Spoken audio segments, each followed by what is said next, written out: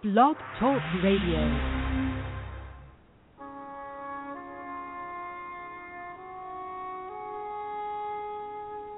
Good morning once again. This is Chandler on the Christian View in our segment Give Me 5. I hope you're having a blessed day today. This morning I am going to be reading from the book of Romans. I'm going to start from chapter 10. So let's begin here. Brethren, my heart's desire and prayer to God for Israel is that they might be saved. For I bear them record that they have a zeal of God, but not according to knowledge. For they, being ignorant of God's righteousness, and going about to establish their own righteousness, have not submitted themselves unto the righteousness of God. For Christ is the end of the law for righteousness to everyone that believeth. For Moses describeth the righteousness which is of the law, that the man which doeth those things shall live by them.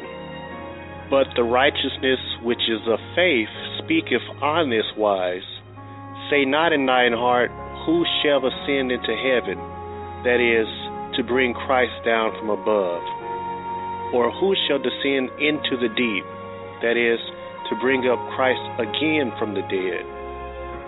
But what saith it? The word is nigh thee, even in thy mouth and in thy heart, that is, the word of faith which we preach. That if thou shalt confess with thy mouth the Lord Jesus, and shalt believe in thy heart that God hath raised him from the dead, thou shalt be saved. For with the heart man believeth unto righteousness, and with the mouth confession is made unto salvation. For the scripture saith, whosoever believeth on him shall not be ashamed. For there is no difference between the Jew and the Greek, for the same Lord over all is rich upon all that call upon him. For whosoever shall call upon the name of the Lord shall be saved. How then? Shall they call on him in whom they have not believed? And how shall they believe in him of whom they have not heard? And how shall they hear without a preacher? And how shall they preach except they be sent? As it is written, how beautiful are the feet of them that preach the gospel of peace, and bring glad tidings of good things. But they have not all obeyed the gospel. For Isaiah saith, Lord, who hath believed our report? So then faith cometh by hearing, and hearing by the word of God.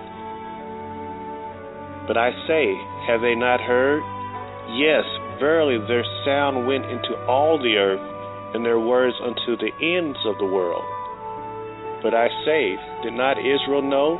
First Moses saith, I will provoke you to jealousy by them that are no people, and by a foolish nation I will anger you. But Isaiah is very bold, and saith, I was found of them that sought me not. I was made manifest unto them that asked not after me. But to Israel he saith, all day long I have stretched forth my hands unto a disobedient and gainsaying people.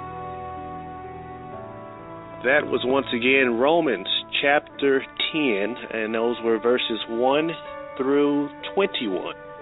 And once again, we want to thank you for tuning in to the Christian View for our daily reading, Give Me 5. My name is Chad Chandler once again, and we thank you so much, and God bless you, and tune in to us next time.